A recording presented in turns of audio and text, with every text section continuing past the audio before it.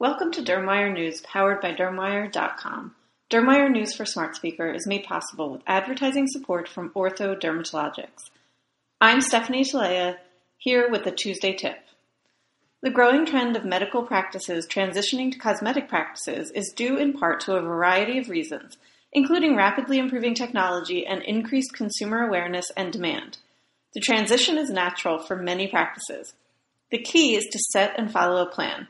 In a recent issue of Practical Dermatology magazine, Dr. Sunil Chilukuri and Kim Campbell, the founder and CEO of Dermatology Authority, offered tips for making the transition.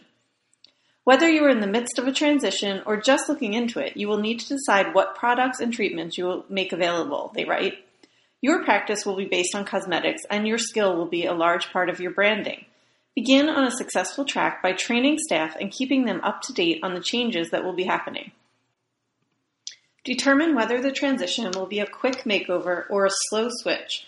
Inform your patients when you are ready with a target date so they can get excited about the changes. For more tips, read the full article in the March issue of Practical Dermatology or on practicaldermatology.com. Thank you for listening to Dermwire News, powered by Dermwire.com.